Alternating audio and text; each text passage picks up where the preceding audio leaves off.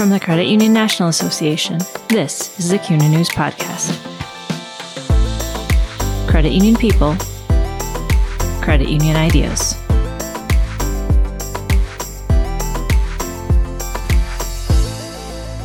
Credit unions don't necessarily need to offer special loan products or Pride-themed debit cards in order to effectively serve LGBTQ members. Instead, make them feel special by making sure they know the credit union cares for and respects them. That's the secret sauce, says Linda Bodie. I'm Jennifer Plager, a senior editor with CUNA News. I recently talked with Bodie, CEO of $55 million asset Element Federal Credit Union in Charleston, West Virginia, and one of the co-founders of CU Pride, an organization that advocates for the LGBTQ community and the credit union movement. Bodie talked about CU Pride and its mission, how credit unions can serve members of the LGBTQ community, what Element Federal is doing, and more. So, Linda, why don't we start talking about CU Pride? Can you tell me a little bit about what it is, what its mission is, and how it came about? Sure. So, I guess CU Pride first officially formed at GAC this past March. We had our inaugural meeting. That was kind of the kickoff to what could an organization like this look like? Is it needed? And we were just overwhelmed with the number of people who had responded. We had actually talked about this for a couple of years, but nothing formed, nothing happened. But something happened at that GAC event where we just got people together and everybody was on board for making this Credit Union Pride organization succeed, and that there was an actual need for it. So that's the very short story of how it came to be. After that inaugural meeting, the founders, we got together and started, okay, now that we know that this organization, there's a need for it, what will it do and what does it stand for? So we came up with 4 things that we wanted to focus on and purposes of the organization. And the first purpose was to create a network and promote the visibility of LGBTQ individuals in the credit union industry, because that doesn't really exist right now. There might be little pockets of organizations, but nothing that spreads across the entire credit union industry and even our vendors, partners, and regulatory agencies. There's no kind of umbrella, or everybody's doing their own thing. So we kind of wanted to make a connection for everyone. And the second thing was to provide a safe but brave place for communion and discussion. And that word communion was very deliberate because we really want people to care and to ask questions and not be afraid, and not being afraid of saying the wrong thing or asking the wrong question. We really want this to be a place where you can come with any question, any idea, and have a discussion that's not threatening, but something like, people really don't know things. Give them a chance to ask questions and educate them. And a third reason for the formation of the group was to create a forum for allies and social change agents. Again, there are plenty of people out there who are very interested in creating an organization like this and making change throughout the industry. So we definitely wanted to involve our allies as well, because as you know, minority groups don't normally change things on their own. It takes everyone, and allies are very important. And then the fourth point was to promote inclusivity and consciousness through programs, education, and networking. So this is probably the bullet point that is being more developed because, again, we just started this group and we're feeling our way through what we're going to do and what the future looks like. So if I'm understanding you correctly, this is really an organization that's aimed at folks who work within the credit union movement, not necessarily the members that the credit unions are serving, but those who work within the credit union movement, correct? Yes, this organization is for the credit union movement, yes. Why is it important to have an organization like this in place? You know, LGBTQ community is spread throughout every facet of life. And the credit union community obviously has these individuals involved both in working for, advocating for, and being members of credit unions. Yet there's not this umbrella type organization. We're actually being out and talking about this in the industry. There might be employer groups at each individual credit union, but there's nothing that the credit union industry is doing overall that is promoting it industry wide. So we just felt like this was a piece that was missing. And from a personal perspective, I've been in the credit union industry for 21 years. One of my questions was, where are all the gay people? Anytime I'd go to conferences or meetings or anything, it just seemed like there weren't other people, or if they were there, they were not out. And there was never much discussion about the community within the credit union industry. So just think it's time, or probably past time, that we had an organization that advocates for credit union professionals, the people who work in credit unions, so they have resources, because it's still not an easy place to be if you're in the community and your credit union or employer or whoever is not accepting of you. CU Pride, that idea has been talked about for a while now, but that first meeting happened at GAC, so it's still fairly new, but what's the response been like so far?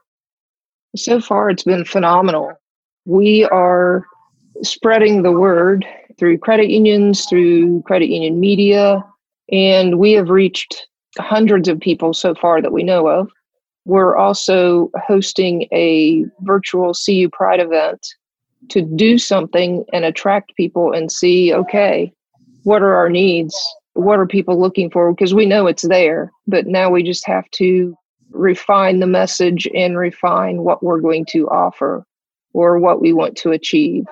The response has been phenomenal, and we definitely know that this is something that credit union professionals do want to participate in. What kind of advice do you have for credit unions on how they can reach out to this community and be supportive and inclusive and serve the needs that they have? It's actually pretty easy to do this if you genuinely want to do it. If this is just something you just want to take on passively, or say, well, we just need to make sure that we offer this, I would recommend not doing it. You need to be genuine and authentic. And the first place to start is actually with your credit union, and form a LGBTQ focused group at your credit union to talk about, number one, what can you do for your employees? Number two, what about your members? What can we do for them? And also to understand the community. So actually having people in the community to help you understand, both from an employer perspective and a member perspective, about what the needs are. And it's going to be different for each credit union. Start talking, have the discussion. That's basically number one. If you don't know how to do it yourself, then you can reach out for other resources to help you get the ball rolling. Are there special needs that the LGBTQ community has, or is it kind of more along the lines of thinking, what do we have to do in our processes to be more inclusive? I think the needs of the community are the same as anyone else, because LGBTQ persons are involved in every facet of life, in every gender, everything. So to single out any special products, there aren't really any special products. They want the same thing. They need a car loan. They need a house. They need whatever they need. But I think it comes more in the how you treat the individuals. Obviously, kindness and respect for, hey, you're in the LGBTQ community. I get it. And we're here for you. There's no judgment. There's no shaming. There's no feeling uncomfortable. So that's where you need to create an atmosphere that is welcoming. Also, learning how to talk with people is important. Husband and wife versus boyfriend, girlfriend. I don't know, whatever terminology, maybe you're using the wrong terminology. That might be something to be educated on, just to ensure that you are treating these persons with the same regard that you would treat straight persons. And for credit unions that maybe they're struggling with some of those ideas of the terminology or how to create that welcoming atmosphere, what kind of advice do you have for them? Well, definitely if they don't have any resources available to them where they are, there are plenty of national organizations and now CU Pride who can connect them with organizations or individuals who can counsel them and talk to them about how they can better serve the community if that's something they wish to do. So there are plenty of resources. Just reach out and talk to someone. And Linda, anything that I'm forgetting to ask about this topic or that you think is important to mention? Well, if you want to know what we're doing at our credit union at Element, we've been doing this for a long time. The LGBTQ community has been part of our community for, well, since I've been here, so 20 plus years. We are very involved with our community events and causes, and we work locally with our LGBTQ groups. So we stay very connected and very involved. We talked about special products, I guess. Some of the neat things that we do is we offer Pride-themed debit and credit cards. So they can have the rainbow image or they can create their own image. Another thing we do is in our advertising, we make sure that our models or our images of people include the spectrum of people, not just male and female couples, but female, male and male, to ensure that even our general marketing is reaching everyone and that we're not just pegged into this straight only kind of advertising. So there are little things that you can do that will make a difference. And those are some of the little things is, how are you going to connect with people and how are you going to make them feel welcome?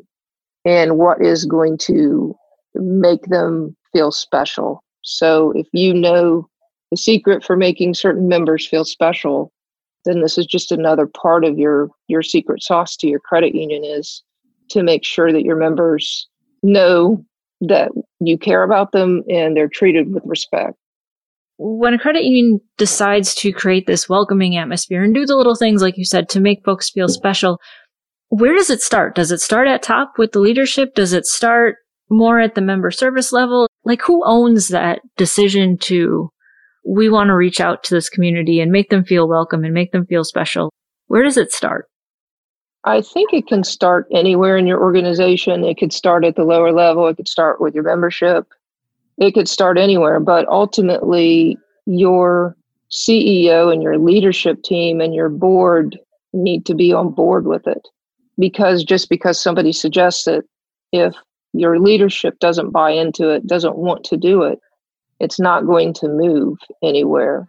So I think it's pivotal to ensure the success of your program and you're reaching out to the community and have your leadership team on board. Thanks for listening to the CUNA News Podcast. Subscribe to the show on iTunes, Spotify, Stitcher Radio, and Google Play.